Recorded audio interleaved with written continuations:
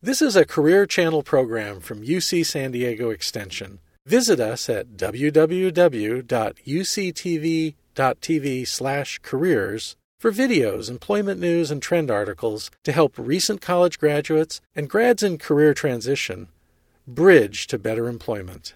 I am Hugo Villar. I'm the Director for Science and Technology at UC San Diego Extension, and I'm here to introduce Dr. Semyon Krugliak, who's a Senior Director for Research Informatics at Illumina. He has been working at Illumina, one of our major genomics companies here in the San Diego region, for 14 years. So he started straight from a postdoc, and he is one of those rare persons that hasn't changed companies like 10 times in 3 years. Before that, he did a postdoc at USC, and he has a doctorate in applied math from Cornell University. So without much more, please welcome Semyon. Thank you. Thank you very much for the intro, and thank you all for coming. So I'd like this to be as informal as possible. Please feel free to ask questions throughout. I do have to remember to repeat the questions since I'm mic'd and you're not. What I was planning to do was give you an overview of the Illumina technology and talk about next-gen sequencing in general. Before I do that, just to give me a sense of how fast I should go through all of these various ideas, do people have general familiarity with Illumina and what Illumina does? If you're familiar, could you raise your hand, please? Okay, so generally familiar. And details of how next-gen sequencing works? Okay, to some, but not all. So I'll go through it. So when I joined Illumina, it was a very different place, on a very different campus. Now you can see that it's a pretty big company of over 2,700 people, really about 5 minutes away from here. When I joined, there were about 50 people, and we were thinking about how to do genotyping on the microarray technology, and then all of this next-gen sequencing stuff happened. So that's the story that I'll tell you today. This mission statement of ours that our CEO, Jay Flatley, had a big role in, Illumina is advancing human health by unlocking the power of the genome. So what that means is that we essentially build the tools that allow our customers to have an impact on human health, and in some specific applications, we try to have that impact ourselves. Some geography. The headquarters is just here in San Diego, but you'll see offices popping in all around the world. We have a big research facility in England, which is actually where the Celexa sequencing technology is from, which is now the Illumina sequencing technology. We also have a big office in Northern California, as well as manufacturing in Singapore and sales offices all around the world. That gives you just a little bit of a sense for the organization. So the focus really right now at Illumina is to develop the best sequencing instruments. So how do we enable people to sequence as many genomes, exomes, regions of interest, whatever else they'd like to do? We want to provide end-to-end solutions and deploy them on the cloud. Our cloud offering is called BaseSpace. So the idea is that you go to this easy-to-use website and you just say, analyze, and then at the end of the day, you get these beautiful reports with the conclusions of whatever you're trying to do. And the other major goal is to enable clinical sequencing. So what are the tests that are being done today, which are maybe either incomplete or expensive, that can be extended or replaced using sequencing technology? The bioinformatics group specifically focuses on the statistical analysis and the methods development associated with these goals. And the subjects that I'll touch on briefly are primary analysis methods, and I'll tell you what those are, secondary analysis applications, some of the stats involved, and the multidisciplinary collaborations. My concluding slide will speak to sort of the skill sets that you may want to have if you're interested in doing work like this. Okay? So What I'll go through is a little bit of the actual technology. How is it that we sequence DNA? And then the focus on the analysis, because that's what I do, that's what my group does. So it all starts with a little bit of DNA. We take DNA from a bunch of cells, and then we chop them into little pieces. And then in parallel, we sequence each of those pieces. And then once you have a whole bunch of these pieces sequenced, you can start to do analysis. So if you're not familiar with this, you can imagine a huge jigsaw puzzle. So you have some sort of a picture that you can't really see, but what you can do is you can chop it up into little tiny pieces, and then you can see the individual pieces. And then the question is, how do you put those pieces back together and yield useful information about the original landscape that you weren't able to see? So what happens with this little bit of DNA? Well, once we chop up the DNA into little pieces, and when I mean little pieces, I mean in the order of, let's say, 500 base pairs. And just for reference, the human genome is in the order of 3 billion base pairs. So these are really little pieces, but you have many, many of them. So each of these little pieces goes onto what looks a lot like a microscope slide. And you have this molecule of DNA just sticking out on this glass slide. And then, because it's really hard to read information from one molecule of DNA, you replicate it in place. And there is this cool amplification process called bridge amplification. And when you're done, that one little molecule is now a clonal cluster. So for each of the little molecules that landed on the glass slide, now you have a cluster of like 1,000 molecules. And then when you aggregate signal across 1,000 molecules, then you can actually get some useful information. That's the gist of it. So what happens to these clusters of molecules next?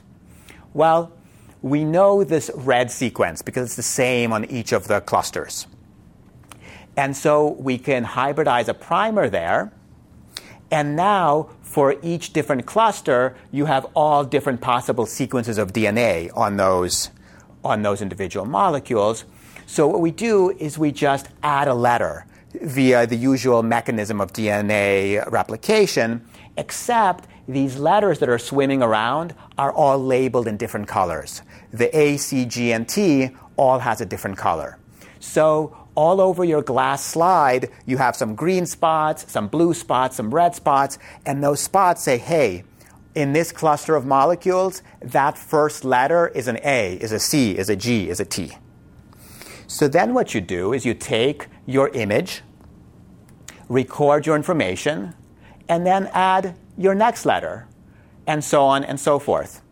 And every time you add a letter, you take an image in each of these 4 color channels. So by the time you string together all your images, you can actually just read off the colors, and therefore, because you know the color of each base that's labeled, you can just read off the sequence. So after this assay is complete, for each of, let's say, 1 billion of these clusters all over your microscope slide, you get a sequence of, let's say, about 100 letters that say, okay, there is a molecule containing this sequence of 100. There is this other molecule containing this sequence of 100.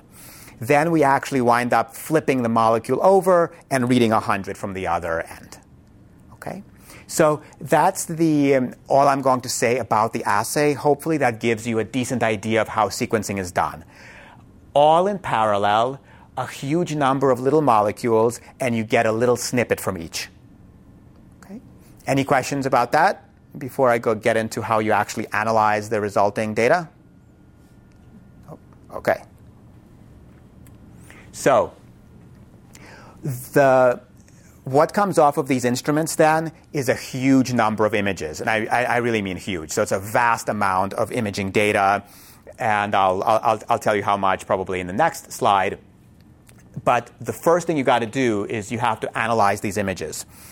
All of those colored spots on the image, you have to find where they are using the software tools that you write.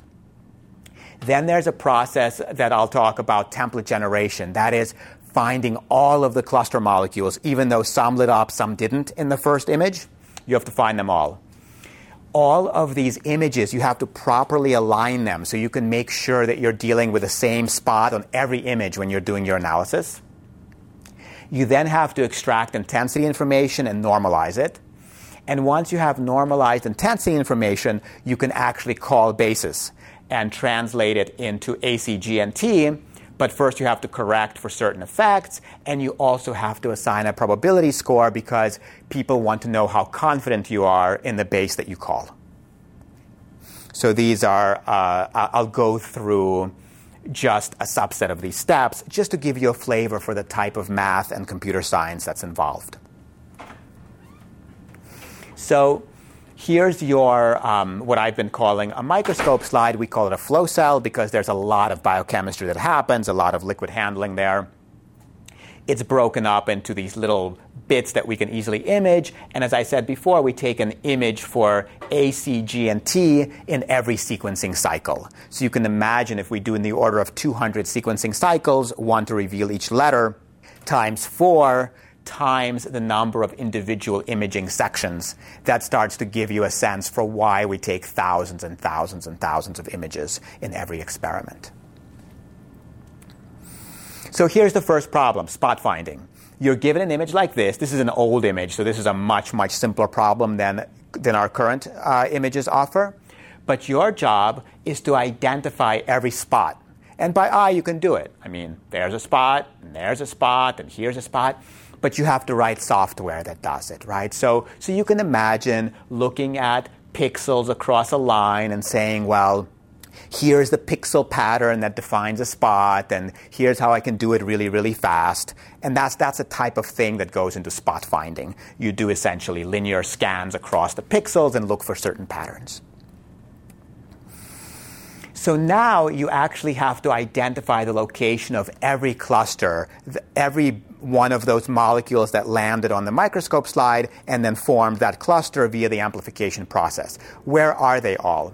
And why is this hard? If you can find spots, why can't you just, find those spots and you're done on the first image? Well, not all of the spots light up in the first image. In the first image, if it's in the A channel, it's only those spots that happen to be A in that cycle. So what you have to do is you actually have to combine information across the first few images until you're confident that you've seen each of the clusters light up at least once. And there are various tricks that you use to do this. But in the end, you want to make sure that you're looking at the same cluster across your images because that's the molecule you're trying to sequence. And you want to know that this particular molecule is ACGTCCT. If in one image you're looking at one molecule, in the next image, without knowing it, you're looking at a different molecule, the results are going to be impossible to interpret. So even after you've built your template and you know where all the spots are, now from image to image, you have to align them. So line them up so that you're looking at the exact same spot in every image. And the way that we do this, because you see you have this random pattern in cycle 1, in cycle 2, the pattern looks quite different because the second base is different from the first, right? It's in cycle 1 you may have an A, in cycle 2 you may have a G. But there are a certain subset of sequences which are A in cycle 1 and also A in cycle 2. So you'll have certain spots, like this one is in this image, it's also in this image. This one is here and here, this one is here and here. And if you can identify the ones that are in common between the images, you can line them up using some sort of like a cross-correlation function, and you can put these images into the same reference frame. Specifically, what you're going to do in this alignment is you're going to identify these spots, and then you are going to build like a master template that says, here are the physical location of all my spots. And then for each image, you're just going to do this shifting around until you find the right XY offset. And then you're going to do like a least squares fit via an affine transformation that really lines everything up perfectly, and then your images are all in the same reference frame. Okay? And I know this is really, really fast for a fairly complex process, but I just want to give you a flavor for the type of thing that's going on under the hood. So let me speak a little bit to the amounts of data that we're dealing with here. When you sequence a single human genome, and that's typically in the order of 120 gig of sequence, because you don't want to just have, it's not 3 billion, even though that there are 3 billion letters, because you want each position covered many times, so you can look at SNPs and other variants, and so you can have confidence in your calls. So typically you cover every position about 30 or 40 times, hence the 120 gig number.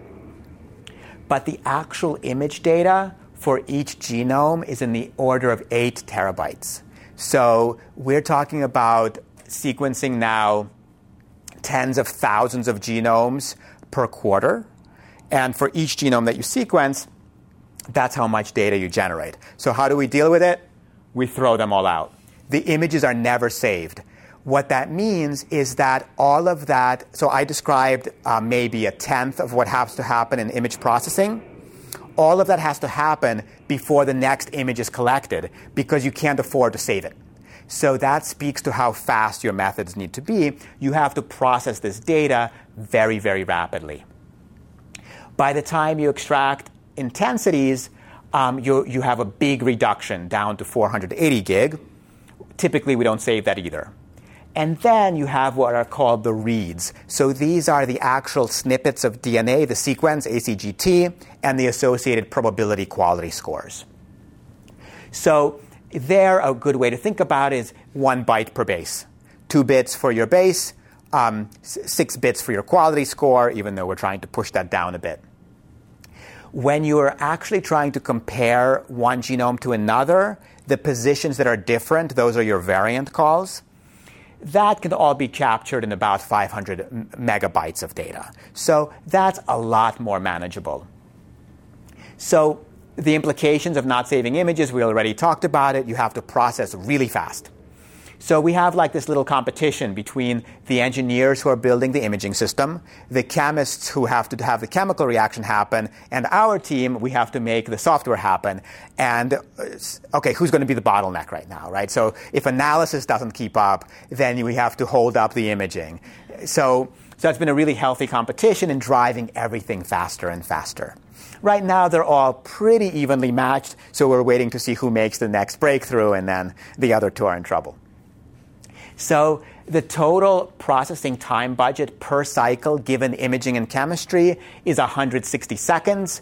And because you're dealing with a portion of those images, not the total amount at a time, you have to process about 20 gig of data through these algorithms in that amount of time. And then it's all cleared, and you have to start over with cycle 2. Okay. So, yes, question. The question was how many bases per cycle. Every cycle sequences 1 letter. Oh, okay. So gigs per letter. 200. So do you mean? No. Yeah, because you have in parallel several billion clusters. Okay. So because of that, yes. So you're collecting a letter in each cluster. So think of it as several billion letters. Is this much data to process, not 1 letter. Mm-hmm. So we were thinking a lot about the fact that our imaging systems are very intricate and very expensive, and that we're imaging in 4 colors. And this is just to give you a sense of a brand new system that was just released in the last couple of months called our NextSeq system. And it only uses 2 colors instead of 4. Well, how are you going to do 2 colors? You have 4 bases, A, C, G, and T. So the way it's going to work, or the way it does work, the G base, it's actually dark. So no signal is actually signal. So when something doesn't light up, that's a G. Then you have your 2 bases, which are colored in the 2 colors that you have, and you have your 4th base, the A, which actually is colored in both color channels. This gives you a whole new set of image processing challenges. You can imagine that instead of looking for the brightest among your 4 images when you're trying to decide on ACGT, now you have some sort of per cycle clustering problem that you have to solve. The upshot of this, though, was that we were able to very dramatically simplify our optics, and we went from a $700,000 instrument that's able to sequence a genome in a day to about a $250,000 instrument that's able to sequence a genome in a day. So there are some other advantages still to the 4-dye system, but this type of innovation has enabled dramatic cost reductions. What else is new? Well, I told you about those spots being randomly deposited on our microscope slide. And that actually has a cost, because when you put spots down at random, some of them are really, really close together, some of them are kind of far apart, some of them are really small, some of them are a little bigger because of the amplification process. So if you think about dropping stuff randomly, you'll never get as much stuff on there as if you had a patterned grid. If you had a nice hexagonal grid, you could jam more stuff in there. And so that's what we've done. We've actually very recently moved toward a patterned flow cell. And I won't go into the details of how that works, but the ramifications of that is that we got quite a bit denser, from 1,100 clusters per millimeter squared to 1,600. This notion of generating a template was a really time-intensive computational step. It's gone because we have our rigid grid. We know what our grid looks like, and the clusters can only occur at the corners, at the intersections of the grid. And what this has allowed us to do is to make really regular-sized clusters very, very densely and very close together. So the pitch now is in the order of actually 700 nanometers feature to feature, and you can imagine how much information you can jam onto a single microscope slide. So what does this mean in terms of the instruments we release? So this next seq that uses 2 colors is a relatively inexpensive instrument, and it generates a genome's worth of data in about a day. This HiSeq X, as we're calling it, takes advantage of our patterned flow cells and also a very, very fast scan time, 12 millimeters per second, where it used to be like 3. So when you combine all of this, this is really the product that's made a splash. And the reason these data volumes, 1.8 T of actual read sequence data in under 3 days. So what that means is that if you actually buy this system, even when you amortize hardware and when you include all of the sequencing reagents, you get to below the $1,000 genome. And that's been a target for the field for quite some years now, and this X10 actually enables it. So we just started shipping this, and there has been just a lot of excitement in the field because people feel that once the genome is under $1,000, you can do really big population studies affordably. Yes, question? So the question was about the relative speed of these two systems, 29 hours versus 3 days. But what you have to look at is the output. One is outputting only 120 G of data, so a single genome, and 1.8 T. I forget how many genomes that is, but you can do the arithmetic.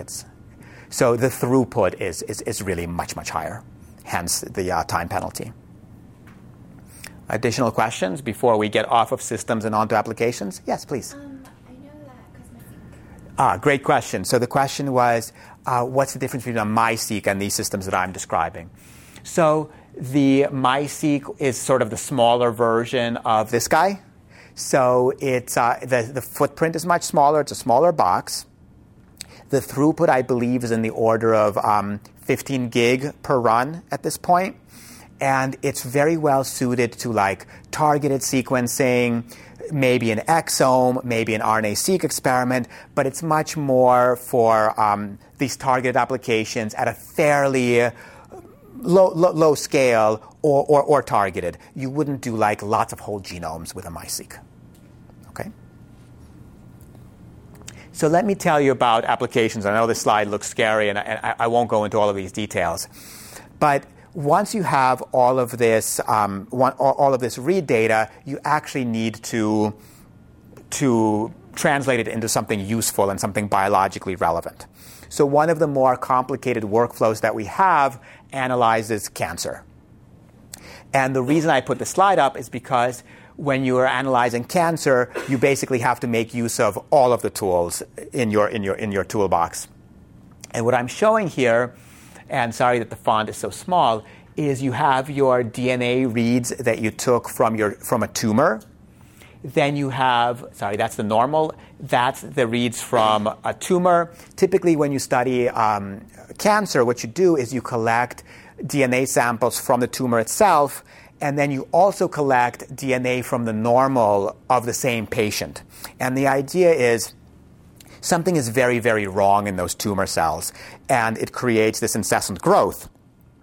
Well, if you can figure out the difference between the tumor and the normal cells, maybe a drug can be created that kills those tumor cells but leaves the normal ones alone. That's why you are incredibly interested in those differences. And the normal control allows you to look specifically at those differences as opposed to other harmless inherited variation. What you also do often is you include RNA data because you want to know what genes are expressed in the tumor that are also having an effect on the patient. All of these steps, this entire workflow, we have alignment as a first step that I'll talk about in a minute. Then we have variant calling steps all over here. We have some kind of annotation, and then we combine everything into a useful annotated report that says, here are the variants that matter. And then our customers will typically look at that and say, oh, wait a minute, I know that there's a drug that works when people have this particular variant. So that's in essence what's happening. But you can see that it's a lot of steps in a fairly complex workflow. This already happens after the instrument is done. So this is what's happening either in base space or on a local cluster. So let's address the alignment and variant calling problem a little bit. What I talked about is that you collect these snippets of DNA, which are, let's say, a couple hundred bases long. And from the Human Genome Project has given you a reference. Here is what a typical human genome looks like. Here it is, 3 billion letters arranged by chromosome. So what you have to then do is say, hey, this snippet of 200 came from this location on chromosome 7. And then you place all of them. And once you've placed them, now you can look what's different between your sample and the reference. That's the gist of it. So what does this mean? If you had a Word document and I gave you a long word and said, where's it in the document? You'd say Control F, and then you'd type in the word, and then you'd find it in the document. Essentially, that's what alignment tries to be, except because of variants and sequencing errors, a lot of your words are spelled wrong. And your document, by the way, it's really long.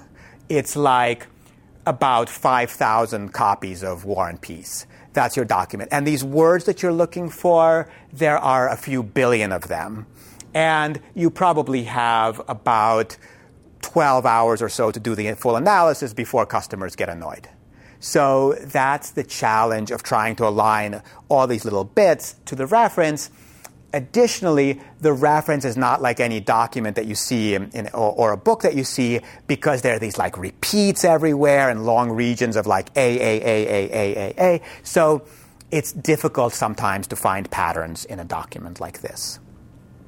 So the alignment problem is not new. It's been around for a long time, and it has been solved in the past via dynamic programming. Those of you in the field will have heard of like the Smith-Waterman algorithm for doing this. But for this type of data, it's just too slow.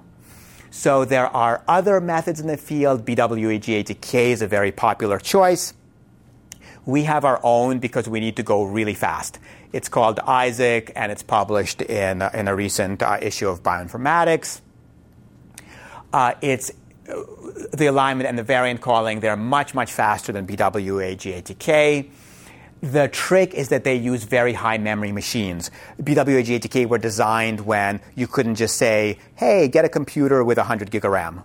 But now you can, so you may as well take advantage. You may as well take advantage. So you have these huge caches, these huge indices of every possible 30 tumor, and you do a lot of computer science tricks to take advantage.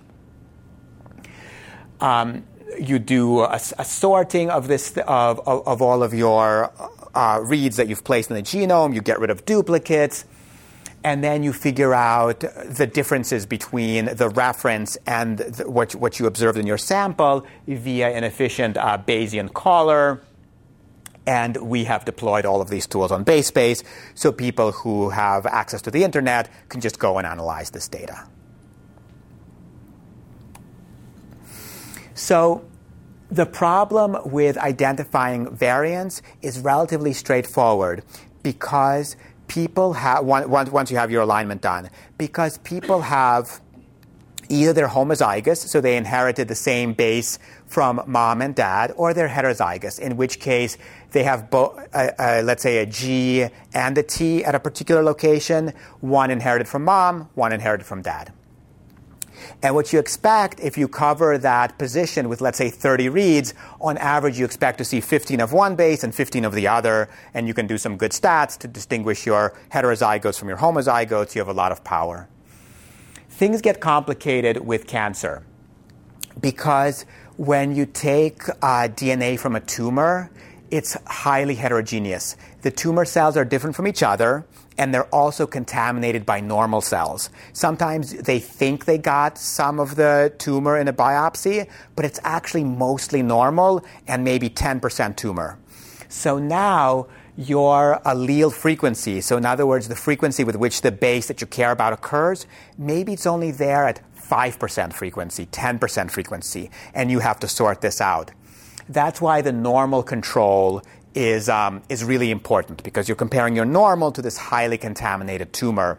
And that whole process is called the search for somatic variants. Question, yes? Usually when they get the normals, they do get it from the adjacent normal tissue. The question was where the normal is coming from. Typically, the normal is not coming from adjacent normal tissue because that would likely be contaminated with the tumor. So typically, the normal is coming from either blood or saliva, depending on what type of cancer we're dealing with. Certainly something different if you're dealing with a blood cancer. The reason this is okay is because DNA is DNA. The DNA is not organ-specific, so you can do that collection from anywhere. If you were doing RNA, you'd actually have to get it from the same tissue, which is why no one does normal controls for RNA. It would just be too hard.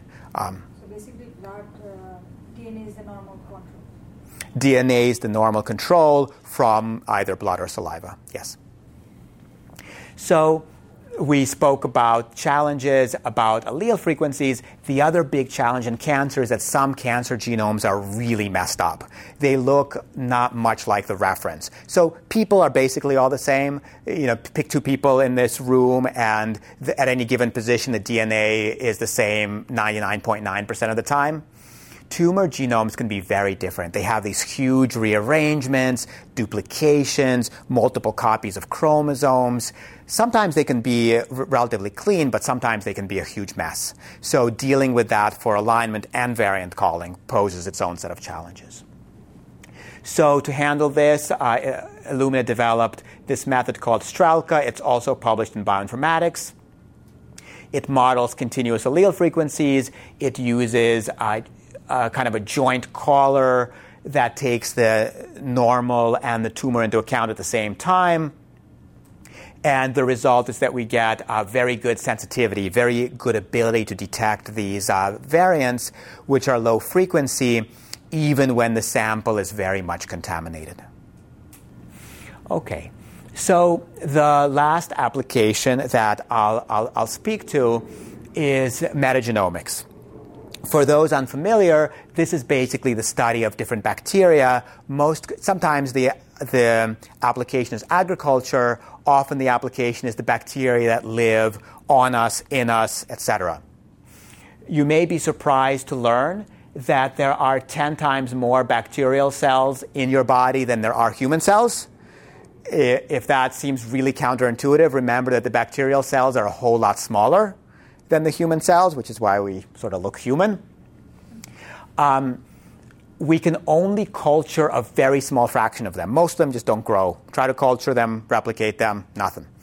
So what you can do with next-gen sequencing is just take a collection from anywhere in the body, basically, and just sequence and just see what's out there. And every metagenomics experiment yields all kinds of new stuff that no one has ever seen before.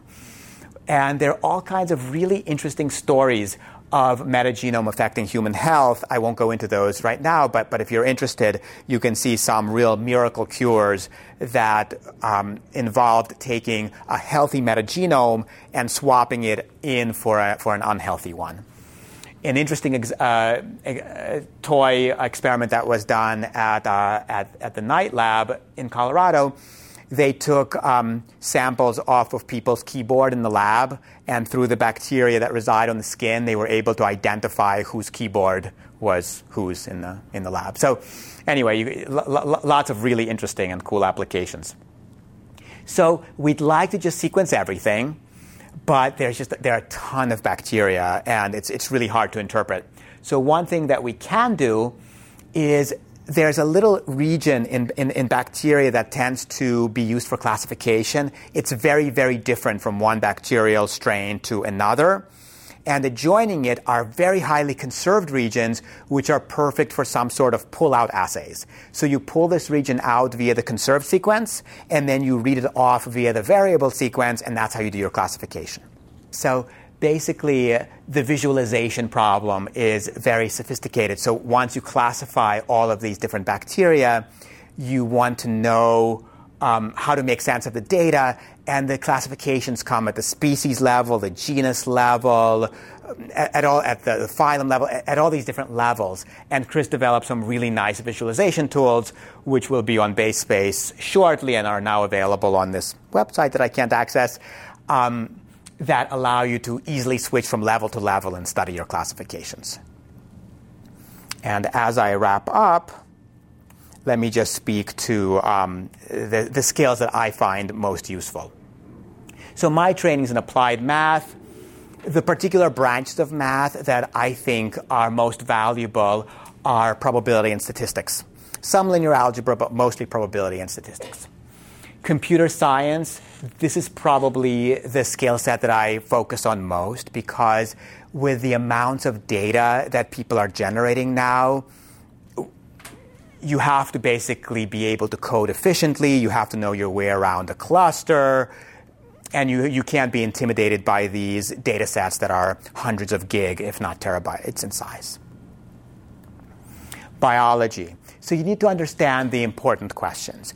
If someone is just pure computer scientist, there tends to be a little bit of a language gap. It's really hard to get the requirements right if you just don't have any understanding of the biological questions. Of course, the communication skills, you need to bridge these disciplines. Everything at Illumina goes via cross-functional team. So in just about every meeting, you have engineers, biochemists, biologists, bioinformaticists, software engineers, and you have to be able to explain what you're talking about to non-experts. And then you have to go to a highly technical meeting with just your discipline and get into the details of the algorithms. So just a plug for local bioinformatics programs.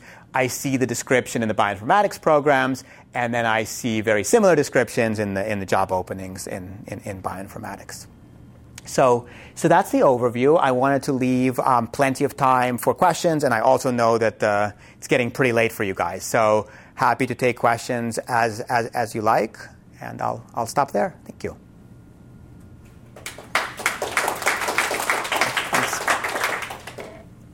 Yes? For job PhD. It's a great question. So the question was, for job placement, what's the difference between a master's and a PhD?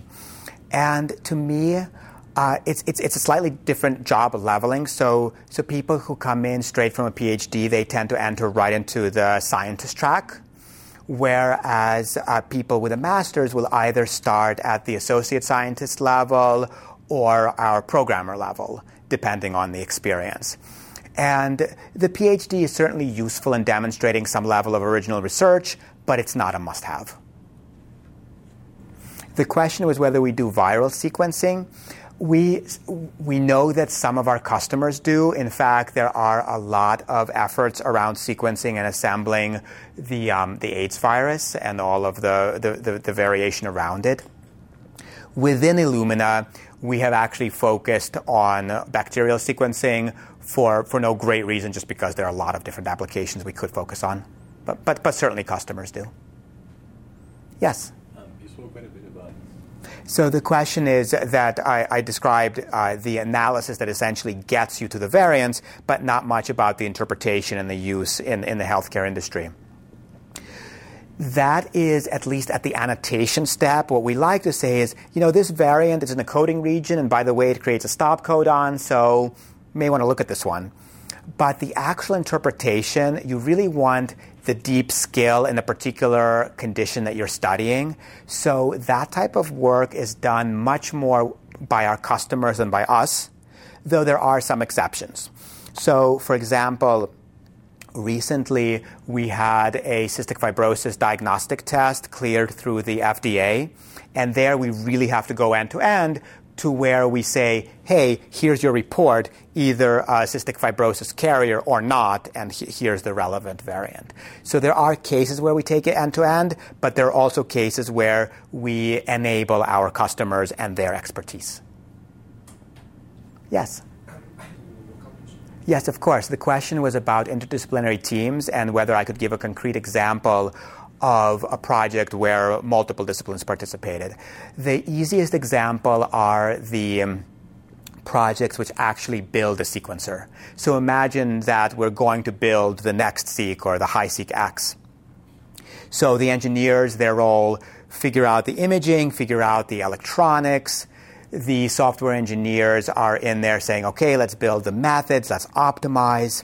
We have people working on the FPGA, on down into these low-level systems. Then the molecular biologists, they start running data.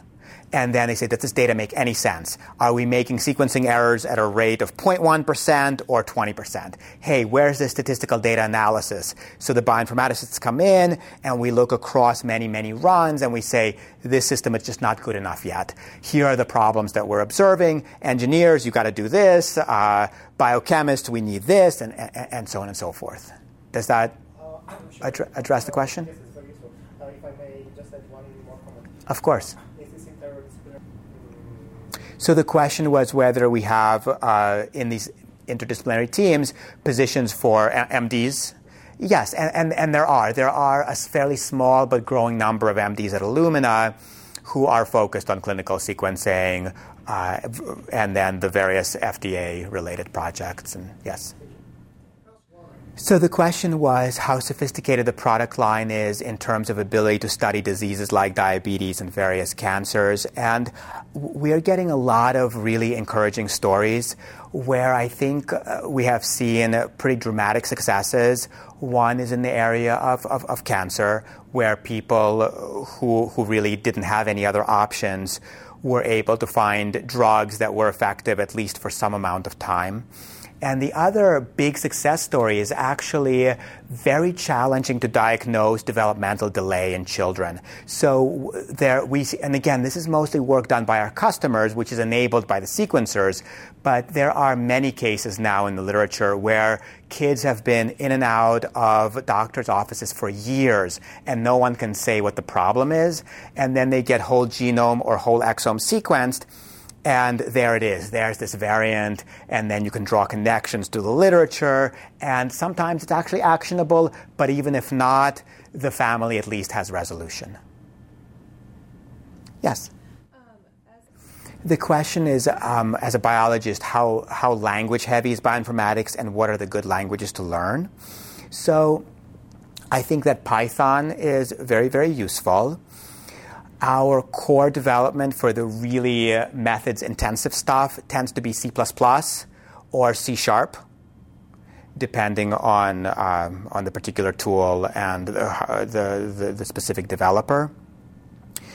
Some people use Perl, maybe not as many as used to. So really, Python, C++, C#.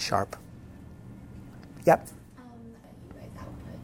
Yeah, so the question was, where do I see things going in the next 10 years and whether there's still a need or whether, I guess, essentially the problems are solved. And I think that where bioinformatics is going to go is much further downstream. So we're gonna figure it out to where everyone is basically converged in a particular aligner, a particular variant caller.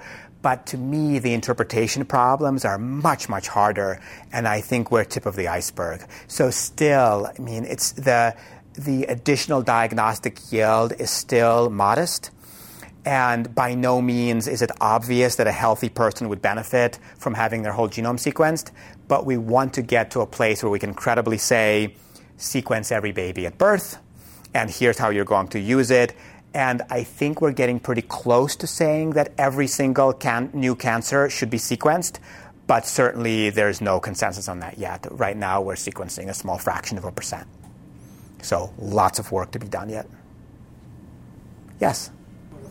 The question is around what fraction of cancer cells or cancers have this very, very messed up, very different genome versus what fraction is fairly quiet.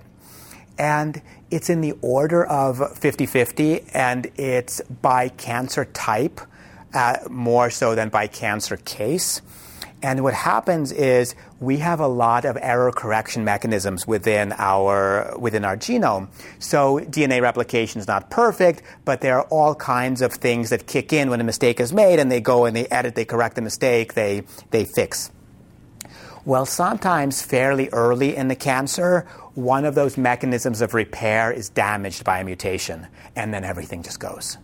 And so it is very, very rare, and I'd be pretty surprised to hear a physician say that, hey, once we find a SNP in a cancer, that's it. It's typically far more complicated than that. So the question was, what methods will best complement sequencing to boost diagnostic yield? I think that sequencing has the opportunity to have much greater diagnostic yield once we understand the genome better and once we actually know what different genes do and so on and so forth. In terms of the technologies which complement, I think it's the deep expertise in the particular areas of interest. So the cancer specialists, whether they're actually looking at the cancer, whether they're citing their experience with other cancers. In terms of other technologies, I'm not actually well versed to say what could be good technology to complement. The question is whether this type of sequencing data can be seen in some other way and whether that's a concern. It's certainly not a concern because anything that has a positive impact on human health, we're all for it. We'll find something to do. But I think that there are certain things which you can get much more easily from the DNA, which would be very, very hard to spot. I mean, people certainly try to study proteins. They're really, really complicated.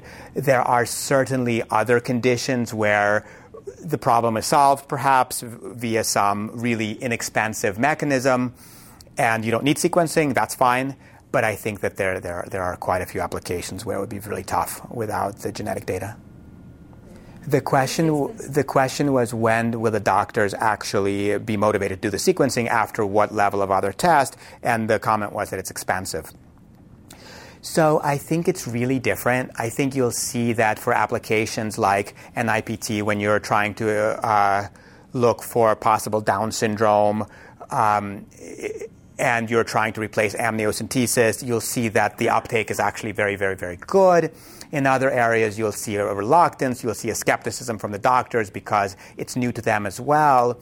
But maybe I would challenge the comment that it's expensive. I have dealt with several cases where sequencing was involved for cancer, and the people involved told me that it was the least expensive part of their entire process. Virtually every test, because a genome now will be under $1,000. Whereas the MRIs, and especially these extremely expensive chemotherapeutic agents, they were talking about $100,000 for a treatment series. So I do think that the costs are getting to be such that it's comparable or cheaper than alternative technologies. One other point to make is I think that uptake will increase once effectiveness is demonstrated and once the payers start reimbursing. Yeah, the imaging technology, there have been a few side projects trying to image cells directly and doing other such things, but nothing serious.